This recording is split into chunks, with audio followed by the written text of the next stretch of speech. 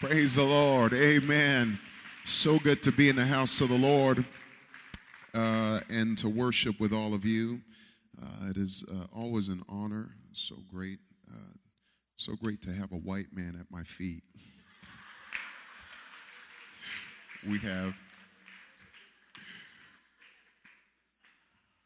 We've made it.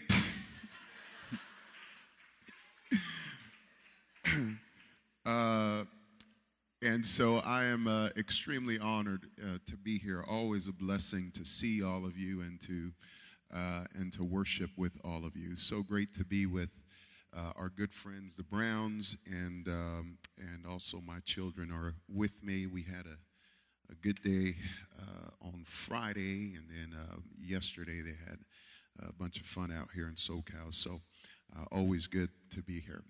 Romans chapter 12. And I'm going to be reading verse 14 and then verse 17 through verse 21. Romans chapter 12, verse 14, and then also verse 17 through verse 21. Amen.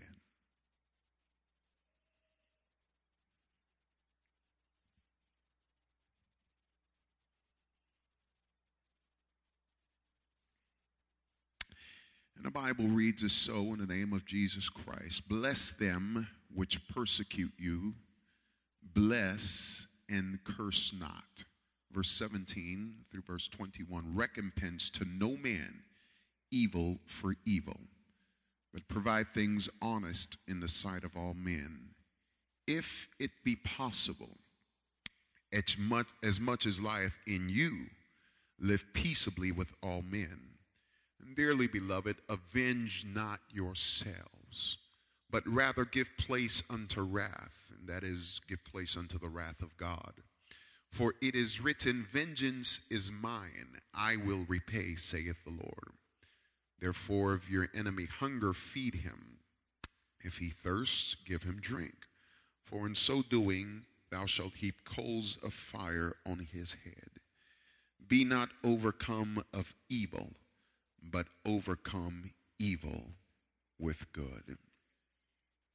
Be not overcome with evil, but overcome evil with good. Basically, what he is saying is, look, there is a evil that is going to come upon you as men begin to curse you and they begin to persecute you. But there is a way that you can overcome the evil that was supposed to get to you. That is by doing good. And so today I'm going to try to keep in line with the emotional emphasis that is being placed here in this house. And so I'd like to speak to you here for several minutes on this subject, reverse the curse. Reverse the curse. There is a way that you can reverse the evil that was supposed to come to you. You overcome evil, and there is a way that you can do it by doing good. Father, we bless you here today, and we ask in your name that you would provide us with an understanding of what thus saith the Lord. Give me, God, an ability to dissect your word and to be honest with the text, and that I may be able to exegete to the best of my ability and to show myself an approved worker that need not to be ashamed. But I pray, oh God, that your will be done here. And I pray, Lord, that you would help me to speak the oracles of God as an oracle of God. In Jesus' name I pray, amen and amen. God bless you. Before you're seated, turn to about 2 or 3 people. Tell them how happy you are that they're in the house of the Lord today. Amen.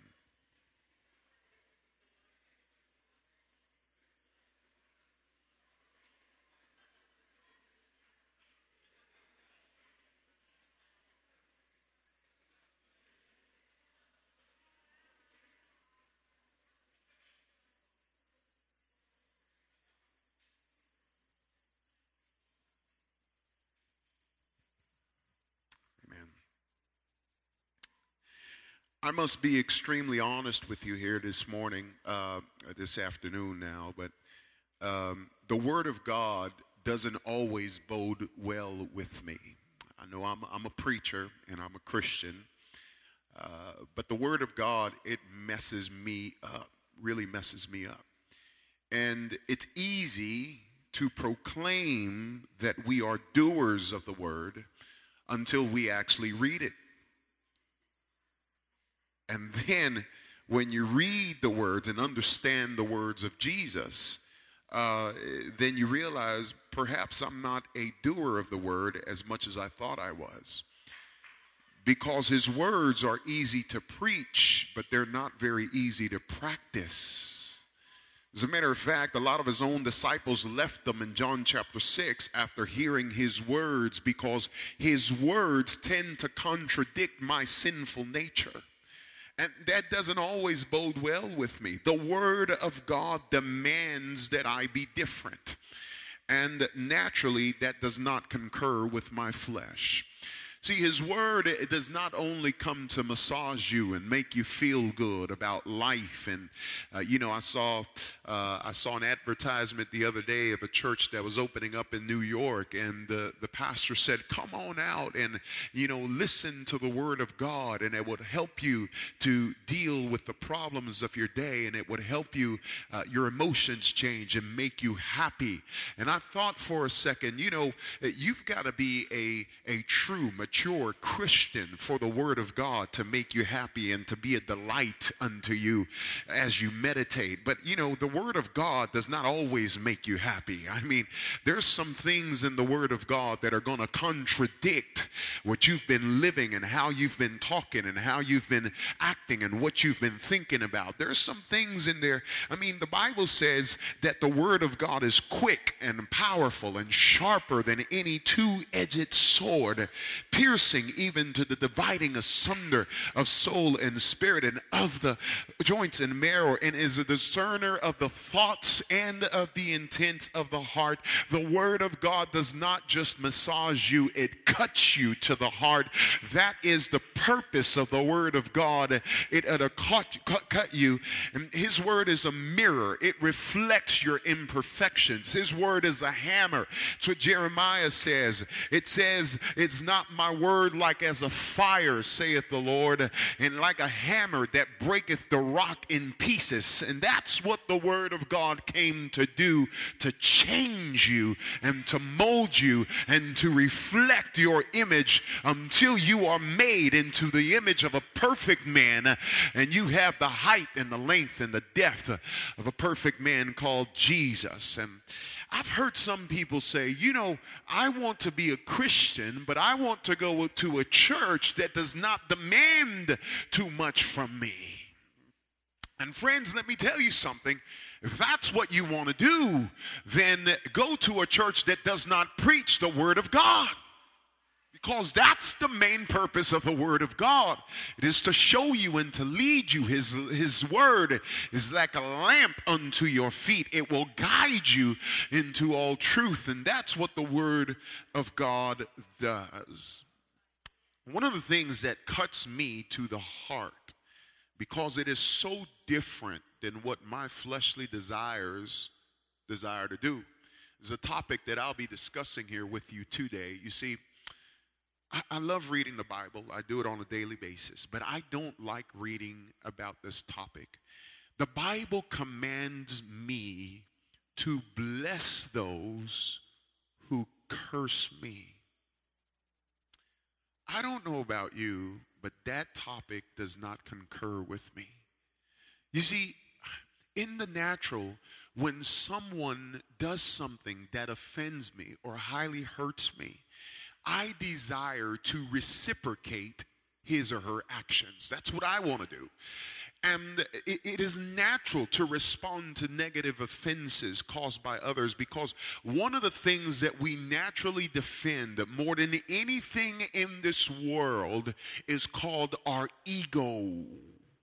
And when my ego has been assaulted, it has been whipped or hurt or offended, I will go to great lengths to defend it from the injustices of the world. If you strike me, I will go to great lengths. The only way that I can salvage my own ego is if I strike you back in the same manner that you struck me.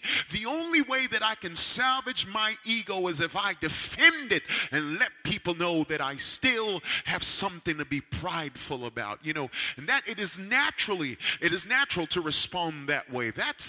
It's the reason why if you strike your kid or son or daughter, and you do it in private, it doesn't matter how hard you do it, they will feel it less than if you do it in public. It would hurt them that much more.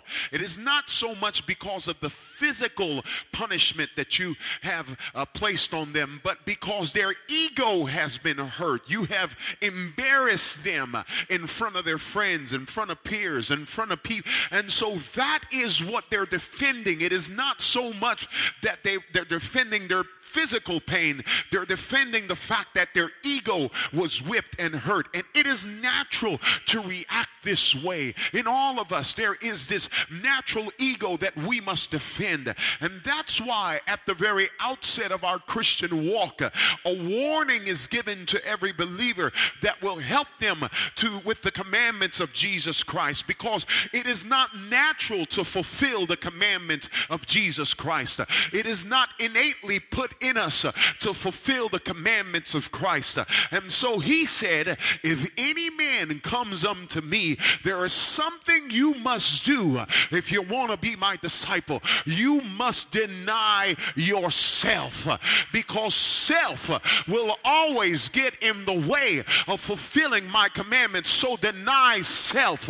And as you deny self, then as you trust me, I will help you to fulfill the commandments of Jesus Christ. And my Bible commands me that I must deny myself and that I must react unnaturally when I am placed in situations that highly hurt me. This subject was a very common one among the disciples and apostles, and even Jesus in scriptures. And see, we oftentimes claim to be, some of us here, not everyone, but sometimes we claim to be apostolic. And why are we apostolic? It's because, it's supposed to be because we adhere to the apostles' doctrine. And doctrine in Scripture just plainly means teachings. And so if you really want to be apostolic and apostolic in doctrine, which is teachings, you've got to follow all of the apostles' teachings, right? Well, if you really want to be apostolic, I'll give you an apostolic teaching you ought to live by. Listen to what the apostle Peter had to say on this subject. This is what he said. He said, finally, be ye all of one mind, having compassion one of another, love as brethren, be pitiful. And that word has obviously evolved to mean, you're just pitiful, you're dreadful. But when the King James Version uses it, it means have pity on someone, And so be courteous, not rendering evil for evil, nor railing. Railing means slander, nor slander for slander, but contrariwise, blessing, knowing that ye are thereunto called, that you should inherit a blessing. So this is what Peter says. He says, listen, I'm not asking you to render evil for evil. I'm not asking you to be natural in your response and your reaction when people hurt you and assault you and persecute you. Do not respond slander for slander. Do not go back and post on your Facebook wall what they just posted on yours. Do not, I just saw it the other day. I guess that some girl went out and cheated on her man, and so somebody posted a picture of that, and the guy comes back the next day and puts on his profile picture him eating out with another girl out to dinner. And so you see it all the time, and you see it everywhere. And I'm telling you, this is our natural reaction. This is what we want to do. if you do it to me, boy, let me tell you something. I grew up in the 80s in the South Bronx. I am the king of yo mama jokes. You do not come at me and not expect to get it back. And so that, that's what I'm telling you. If you do it, if you talk about my mama, I'm going to talk about your mama. It's just the way we did it. You talk about my mama, I'm going to say, your mama's so ugly. She looks like she could get a job at the airport sniffing luggage. But, we're not going to dwell. Oh, man, your mama's eyes so cross-eyed that when she cries, her tears go down her back. They call her bacteria. But we're not going to go there this morning. So that's what nature wants to do.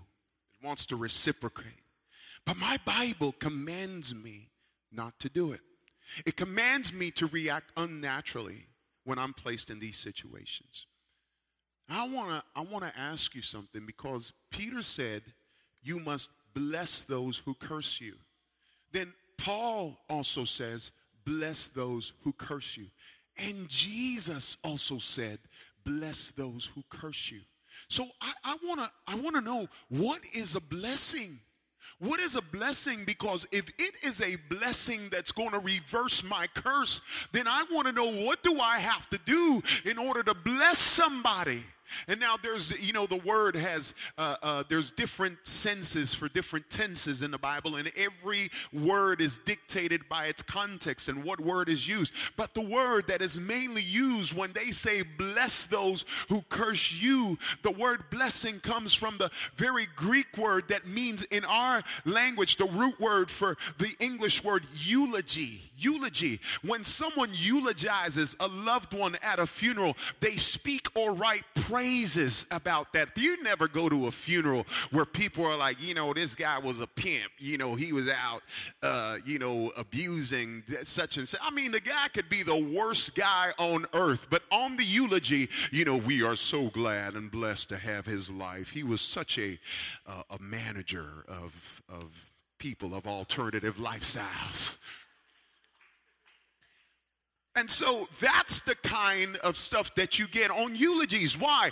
Because you are speaking or writing praises about a person. You are giving them as you eulogize them, you are blessing them. And so in the Greek dictionary, the word simply means to praise or to celebrate with praises. And then it means the invocation of blessings upon someone's life. See, in biblical times, to bless was always associated with an action, but that action was especially with the invocation of blessings upon somebody. You cannot bless with your intentions. You cannot say, okay, Lord, I bless them. That's not what it is. There has got to be a specific action required of you in order to bless, and especially with your mouth. It's an invocation. You must bless with your action, and especially your words. And that's why when Aaron was commanded to bless the children of Israel, he was commanded to bless them how? By invoking praises over them. And what was that? It was, the Lord bless thee and keep thee. The Lord make his face shine upon thee. The Lord be gracious unto thee. The Lord lift up his countenance upon thee and give thee peace. And this was a blessing that was uttered. God commanded him to bless the people, him and his sons, to bless the people in this manner. And so this was the spoken blessing that was put on them. Can I tell you, a spoken blessing is a very important act around friends and around family members and around children. And I urge you, if you are a parent here in this house, if you are a father of a household, a mother of your household, I urge you and encourage you, bless your children. Pray with your children. Speak words of blessings upon them. Your words have meaning. Your words hold weight. Your words are not empty. empty. Your words are not vain. They have meaning. There is the life, the power of life and death is in the tongue. And you've got to open up your mouth and speak these words upon your children. My children who are sitting right here, they know they hardly ever go to sleep at night without daddy coming into the room to bless them. They know that we have personal devotion every single night that I'm home, that we have prayer every single night that I'm home, that there is a blessing that is placed on them. We even pray we bless their future wives at times, wherever they may be, and I pray for them. I say, Lord, wherever they are, putting their little pajamas on, even right now, drinking chocolate milk, whatever they're doing, Lord, I pray you bless them for the future. Keep them for my children. I pray that you make them strong men of God, that they would grow up to have character and integrity and men of valor and men of courage. You ought to open up your mouth because there's a whole lot of cursing going on at your children's schools. The devil's bombarding them with all sorts of stuff and negative statements. You've got to put a hedge around them. You've got to put a covering. You've got to say, Jesus, be a fence around my children, around my family. I bless them in the name of Jesus. I bless them. I know everybody else is failing. I know everybody else is getting addicted to pornography. But even as they grow up, Jesus, be a fence around them. I pray that you bless them, bless their mind, bless their health, bless them in their future. You bless them and open up your mouth and bless. Praise the name of the Lord. But friends, can I tell you, it's easy to bless my children because they love me. I think you guys do, right? You guys love me. They love me. And so it's easy to bless those who bless us. But the commandment that was given to me is not about my children. It is not about my friends. The commandment that Jesus gave to me is to find a quality in an enemy, in someone that has highly hurt you, in someone that has placed you in uncomfortable circumstances, who has broken your heart, shattered your fantasies and dreams, absolutely killed everything in you, wiped away your smile. There are people who will do that to you. To find a quality in them, in an opponent, in an offender, and find a quality in them that is worthy of being praised and bless them. And that does not concur with my natural desires. I'd rather fight. I'd rather kick. I'd rather curse you back. But my Bible demands of me that I bless those who have cursed me. This is what Jesus said. Jesus said, you have heard that it hath been said, an eye for an eye and a tooth for a tooth. That was the law of Moses, an eye for an eye and a tooth for a tooth. But he said, but I say unto you that ye resist not evil. But whosoever shall smite thee on thy right cheek, turn to him the other also. Then it says, and if any man will sue thee at the law and take away thy coat, let him have your cloak also. And then he says, and whosoever shall compel thee to go a mile, go with him twain. Go twice. Go 2 miles. Give to him that asketh thee, and from him that would borrow of thee, turn not thou away. Ye have heard that it hath been said, thou shalt love thy neighbor and hate your enemy. But he says, but I say unto you, love your enemies and bless them that curse you, and do good to them that hate you, and pray for them which despitefully use you and persecute you. You see, there are 4 commandments that are given to me concerning people that offend me. He said, you must love them and bless them and do good to them and pray for them. And see, we say as Christians, you know what I'm going to do? I'm going to do the Christian thing and ignore you. But Jesus said, that's not what I asked you to do. I didn't ask you to ignore them. I didn't ask you to be reactive, but I did ask you to be proactive. I asked you to go out of your way. And if you want to overcome evil, then you can't ignore them. You must do good. Bless them that curse you. You must love your enemy. You must bless them that curse you. Do good to them that hate you. Pray for them which despitefully use you and persecute you. That's what you must do. You must go out of your way in being proactive. You see, there's a lot of people that will say, well, you know, I just don't know about all that. Who can do that? I mean, that was Jesus. He's Jesus. He can do that. But I can't. I can't do that. Come on. I grew up in the ghetto, son. I can't. Listen to what Job did. Job said, God will testify on my behalf. And I love that. Because so many times, you know, well, back in the old days, we used to have testimony service, you know, and so they'd have people. I remember they'd have people come up, and you know that's always a risk when you have people come up and take them out. You just never know what's going to happen.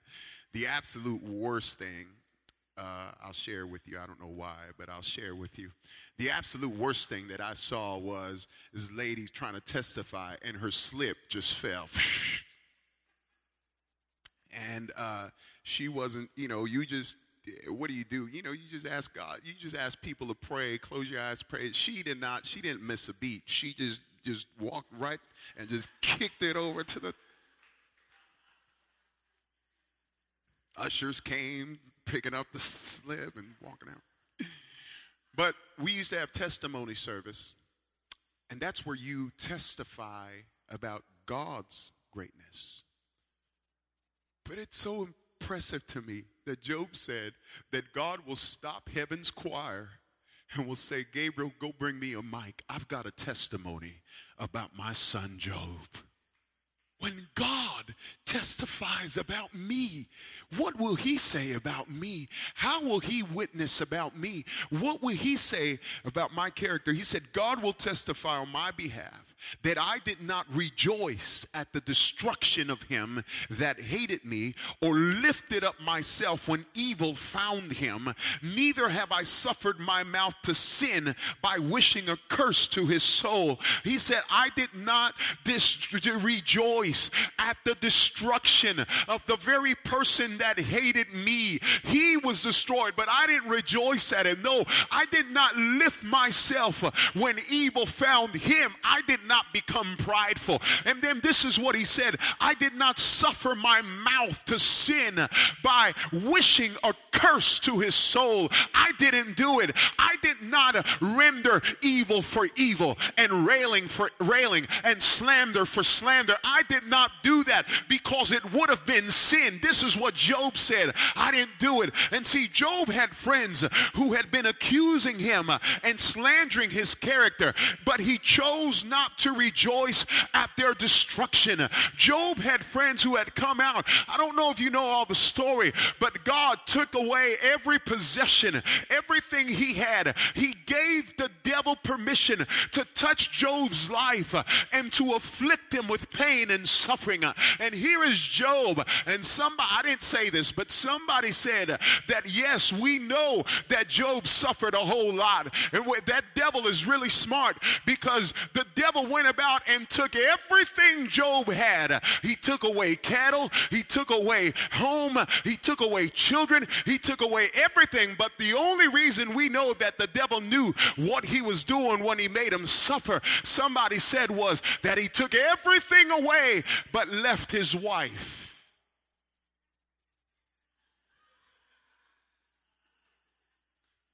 I didn't say that. And here comes his friends, and his friends go, Job, the reason you're in this situation is because, bro, you're bad, you're evil, you're a man of bad character. And so Job goes, are you serious? I am on my deathbed. With friends like that, who needs enemies? You know, I'm on my deathbed. However, the Bible tells me at the end of the book of Job that the Lord turned the captivity of Job when he had prayed for his friends. The Lord turned the captivity of Job when he had prayed for his friends. And then it says also the Lord gave Job twice as much as he had before. That's what the Bible tells me, twice as much as he had before when he had prayed for his friends. It's almost as though God was up there going, Job, it's a test, buddy. It's a test, homeboy. I'm looking into your heart. I'm trying to figure out what's it. How are you going to respond now? What are you going to do in there? And the devil was going, see, Lord, you put a hedge over him, and so you gave him all this stuff, but what's in his heart is really going to be revealed once you take it away. But God said, I promise you, devil, there is a man in there that's righteous, and even in the worst of circumstances, when they offend him, when they hurt him, when they put him in situations that are uncomfortable and shatter him, he said he will come out as pure gold. He will be tested and tried. But look at him now. He kneels and says, God bless them. Lord, let nothing that came upon me come upon them. Lord, bless their homes and their children, and that they may live to live a long life with you, and give them blessings. And as he blessed them, the Lord turned his captivity. He reversed his curse. He said it was a curse coming to you, Job, but when you bless those who curse you, I'm ready to overcome evil for you. I'm ready to reverse your curse for you. I don't know where you're at and what your situation you're in, but God is speaking to you now that the way to reverse the curse in your life is to open up your mouth and to bless those who have cursed you. It's time to let go, and it's time to let God do what he's got to do. My God. While the people slandered Jesus and afflicted his soul, he said, Father, forgive them, for they know not what they do. And Peter even said, speaking of this, that what glory is it when you are buffeted, not buffeted. That's what I'm going to do after service. But when you are buffeted for your faults, that you shall take it patiently. He said, what glory is in there? He said, but if when you do well, you suffer for it, and you take it patiently, then it is acceptable with God. For even hereunto we were called, because Christ also suffered for us, leaving us an example that you should also follow his steps. That when he was buffeted, when he was talked about, he did not respond. But what did he do? He gave the matter. He gave the matter up to a just judge. That's what he did. And so Peter said that's the example that Jesus gave us. That while there was a crown of thorns upon him, while he was being spit on and he was being whipped, he did not open his mouth to curse those who cursed him. And that's the example that Christ gave to us. And so Peter said, that's what you ought to do. You don't respond evil for evil, or slandering for slandering, or railing for railing. But this is the example that you should follow. And he said, there is no glory in that when you're buffeted, that is, when you are castigated or punished, when you are punished for wrongdoing and you take it patiently, there's no glory in that. You deserve to be punished, and you did wrong. But he said, when it's not fair, when you do what is right, and yet you are punished for it, and you take it patiently, then he said, that is acceptable with God. I'm going to give you 4 reasons why we should bless them that curse you, and then we're going to be done here. Number 1, because Peter said, that's what you've been called to do. For this purpose, ye have been called. For what? To bless those who curse you. That's your calling. You see, this is not an option. It is a command, and it is something you've been called to do. It's your vocation in life as a Christian that you bless those who have cursed you. And see, you will never see an enemy again, an opponent again. You'll never see him the same way again. He will not be an enemy to you, but you'll wake up in the morning and see someone who opposes you or hurts you and not look at him as an oppressor or an enemy or an opponent, but you will look at him as an opportunity to fulfill your calling. Now you wake up in the morning and say, thank you, Jesus, because you've placed in me an opportunity that I may show forth the love of Christ to the world. That people through my actions can see you, Christ in me, the hope of glory. Number 2, because Peter also said, hey, you have an inheritance of blessing awaiting you in glory. So why do you pay attention? Why do you pay attention to what people do to you now? Your source of blessing is not them. There is a blessing. Let me illustrate this to you if I can. Several years ago, I went to a San Francisco Giants game. Barry Bonds was still playing, and it was the year that he was about to break the home run record. And I sat about 3 rows up, from where Barry was playing over in left field. Yes, there were bleacher seats. And we sat up there, and we were right there. He was just right there.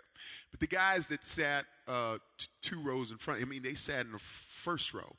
And those guys had brought out big old props with needles and signs, and they had it all. And they kept chanting at Barry, Barry steroids. Barry steroids.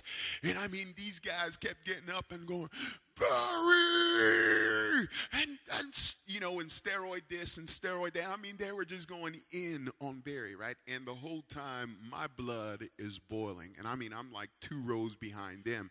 And so they're screaming at Barry, and I'm screaming at them. Sit down! And they're like, Barry this! And I'm like, you're this!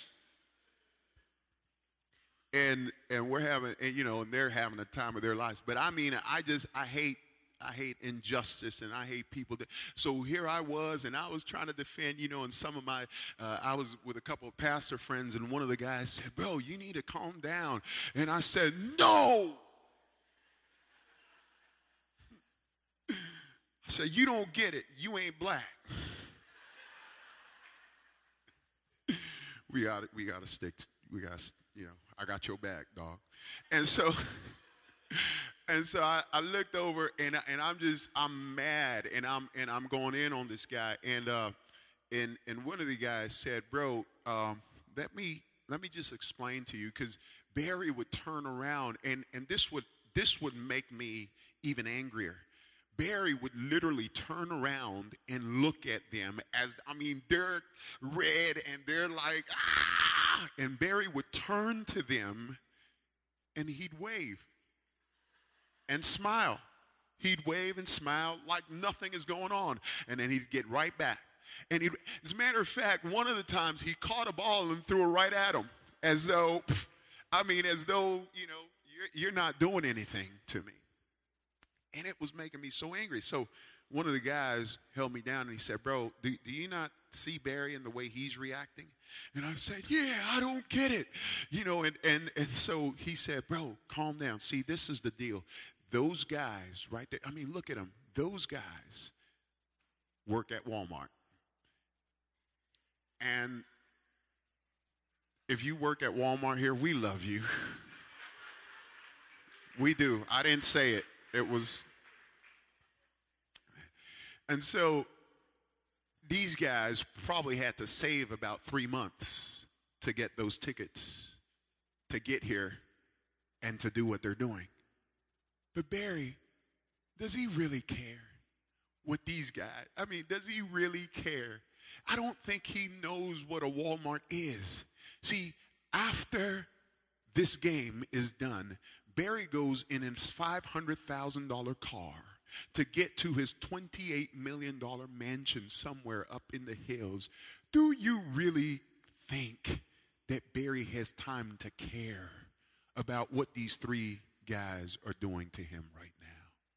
And it hit me right then, that Peter said, this is why you bless those who curse you. Do you know why? Because this world is not your home. It's not. You pay so much attention to what happens in this world, to the petty things of this world, as though this world was everything there was. And what Peter is saying is 10,000 years later, you're going to look back and go, what was I doing? Did I respond? Are you serious? Is that the way I was responding to those things? Who cares? They talked about me. Look what they did, and look what they had, and look at it. And they say, who cares? You've got an inheritance of blessings awaiting you in glory. See, when this game is over, when life is fully over, you've got a home that you're going to, streets of gold, where you'll never turn old. You have a home that you've got to go to, and you cannot pay attention to what's going down out here. Finally, the reason why you bless those who curse you is because he said, vengeance is mine, saith the Lord. I will repay. I will repay.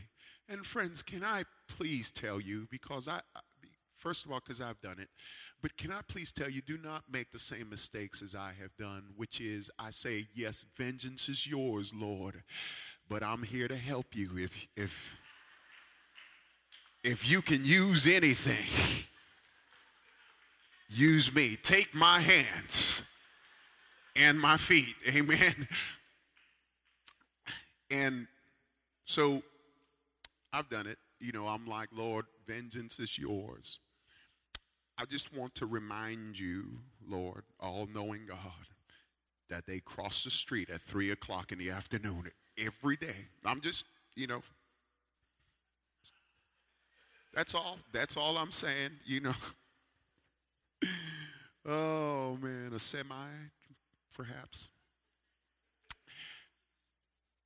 Here's the deal. He said, vengeance is mine. I was listening to a lady doctor, and she was saying that to curse is dangerous to your physical, spiritual, emotional, and psychological health.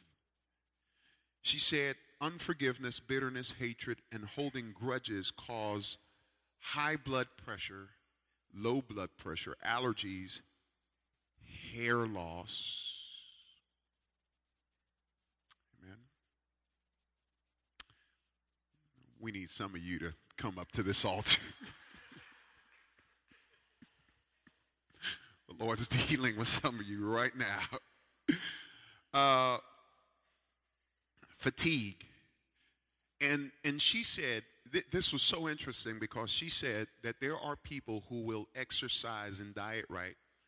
They'll go to their doctors, and the doctor says, look, we can't find we don't know we've ran all the blood tests, all the blood work, we've done the MRIs and the X-ray. We don't find where the source of your pain is coming from. We don't know what you're talking about. We don't understand your fatigue levels. And she says there are people, they're walking up the steps and they could barely make it, and they're going, but why? I exercise and I diet. And she says so many of these things are not caused by sickness that doctors can see in a test. They are caused by pain that is firstly coming from the heart. unforgiveness, bitterness, hatred, and holding grudges. This hatred game. So she said it will cause nervous breakdowns, depression, suicidal thoughts, nausea, migraines, panic attacks, cardiac arrests. You go down the line, and all of this stuff will cause all of this. And so here's the deal. Why do you want to live with that curse? Why do you want to live with that curse? When God said, give it to me, vengeance is mine, saith the Lord. Why do you want to do it? See, the problem is bitterness has never, ever killed anybody. Your bitterness cannot kill your enemy. It cannot. And here you are, and you're, but this is, someone said this, and it has always stuck to me. He said, bitterness is like you taking the poison and expecting the other person to die. Because bitterness has never killed anybody but you. You're killing yourself. But your bitterness is not killing anybody. I don't want to be insensitive to anybody's troubles here and anybody's plight or situation here. But can I just be real with you, just real honest with you? While you're out here going, that man left me and my children, and look what he did and how he tore me up and tore me down, and I hate him and I can't stand him and blah, blah. Guess what your man is doing right now?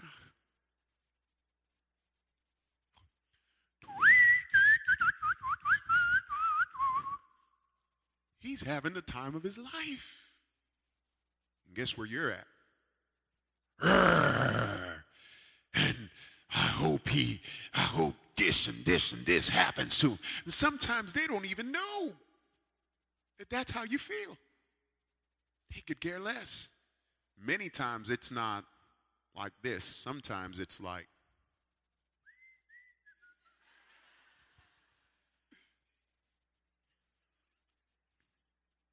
amen.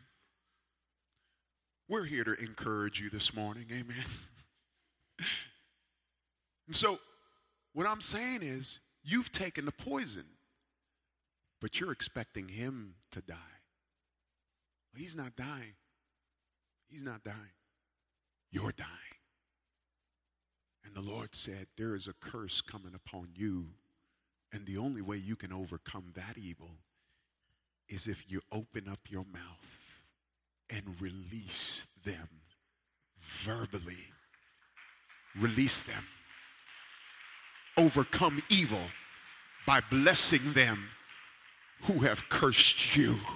You overcome evil by saying, Lord, I know it's painful and it hurts, but here it is, and I give it up to you here. I'm going to take 2 minutes, 3 minutes, 30 minutes. Now I'm going to take 4 minutes, and I'm going to try to give you a quick story here, and then I'm done.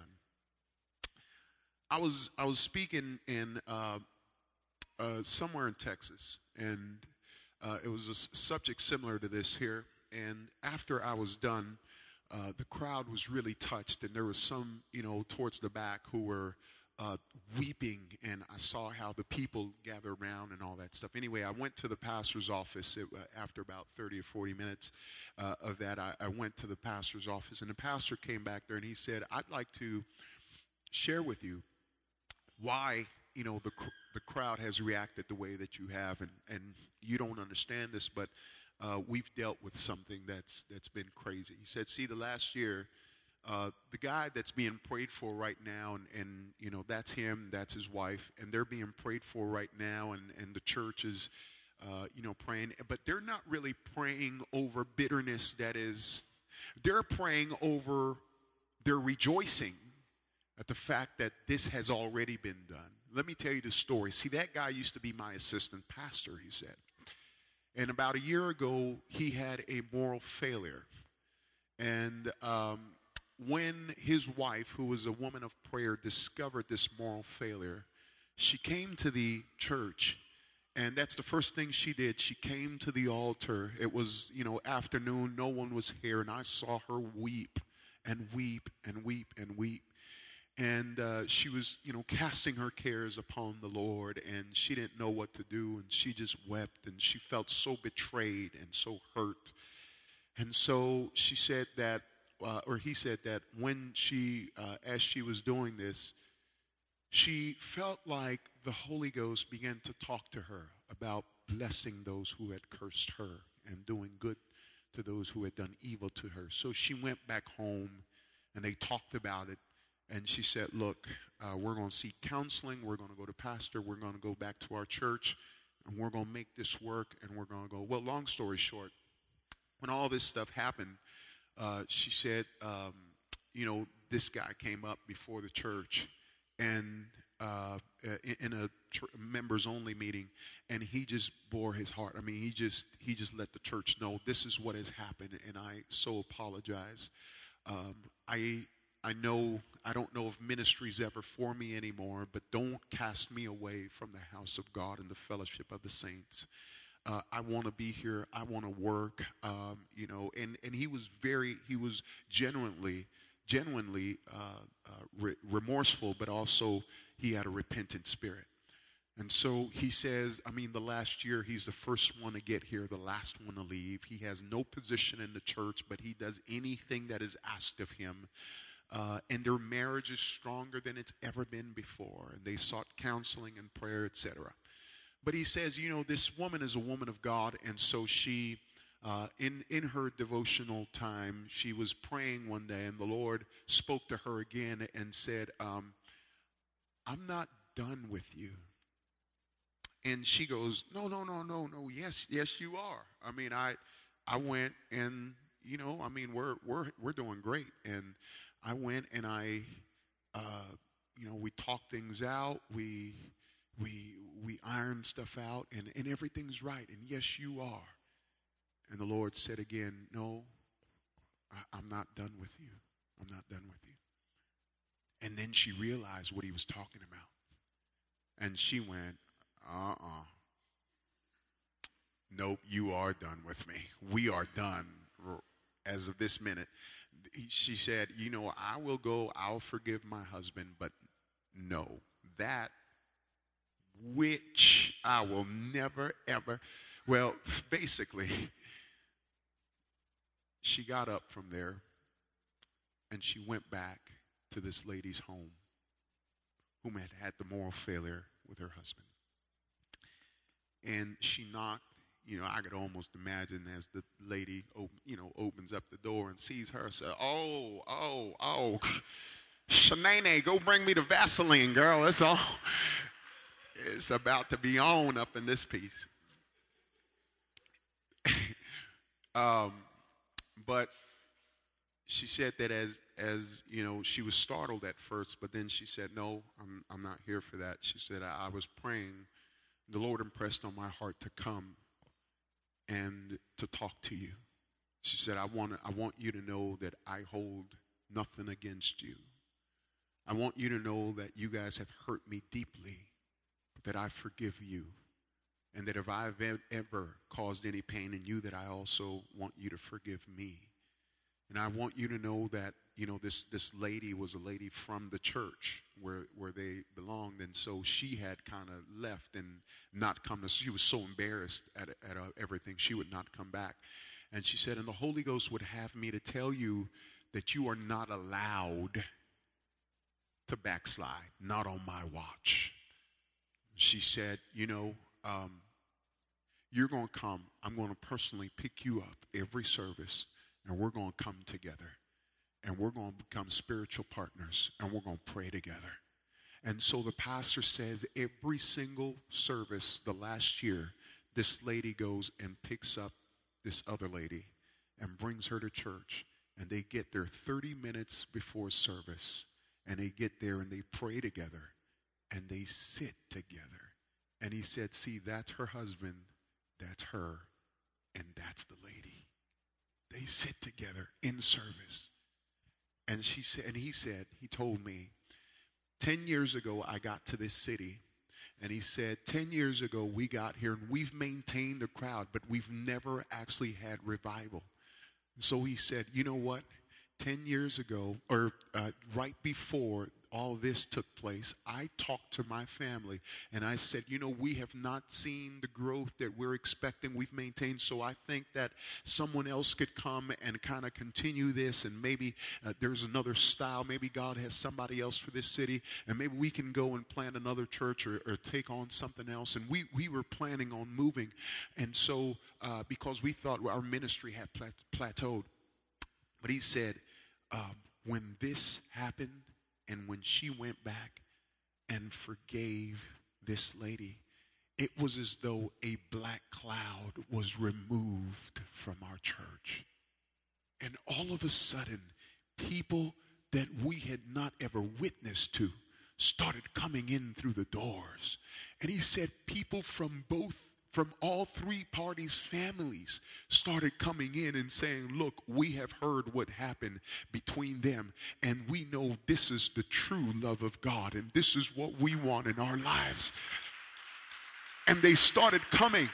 And he said, we have almost doubled in attendance from that time when we thought that, I thought, oh my, my assistant pastor has done this and he's so loved. I thought this was the end and people are leaving me and people are flaky. And so I thought that's what was going to happen. He said, no, we have actually doubled in attendance since all of this happened, and people are coming left and right and they're giving their lives to Jesus Christ. And it was almost as though when a blessing was uttered, she overcame evil by doing good, and the Lord reversed her curse.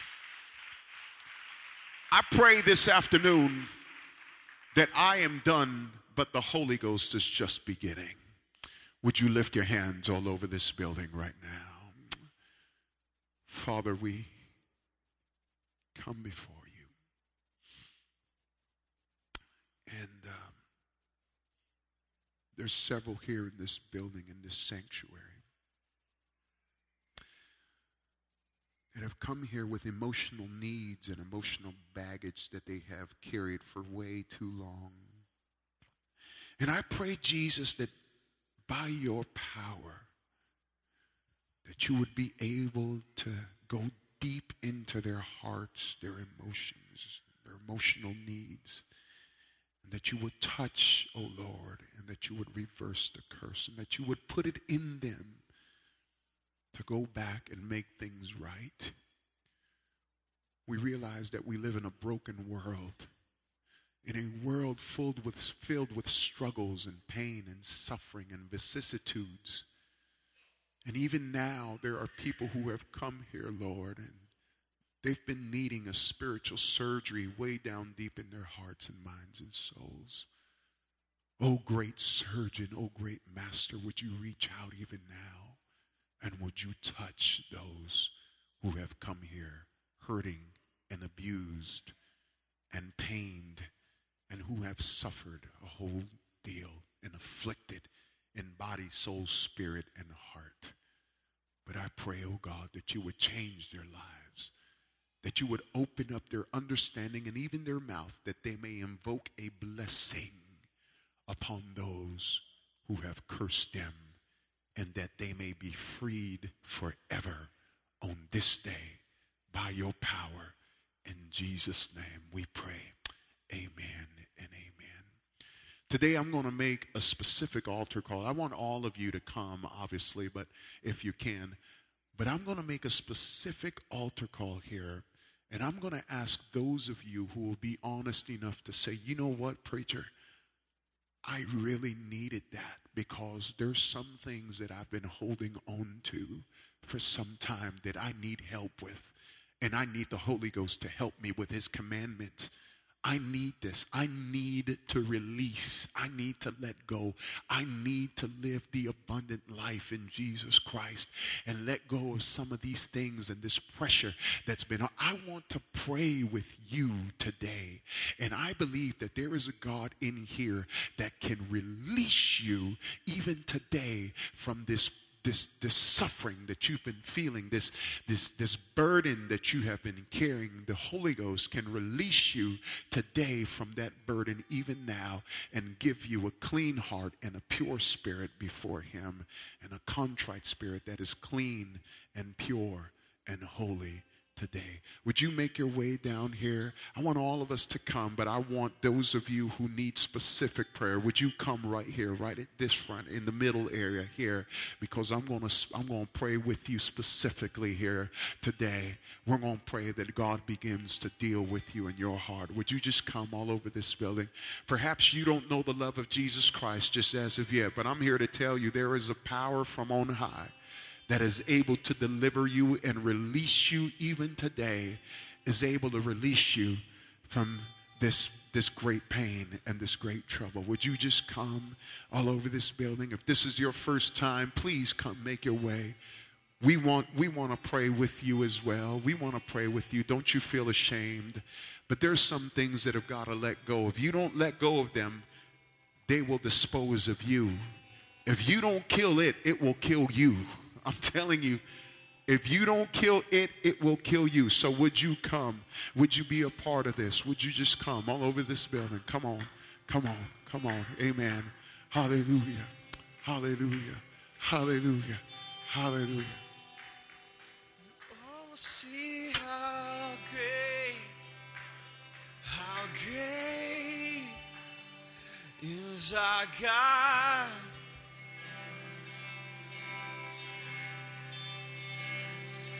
How great is our God? Sing with me, how great is our God? And oh, we'll see how great is our God.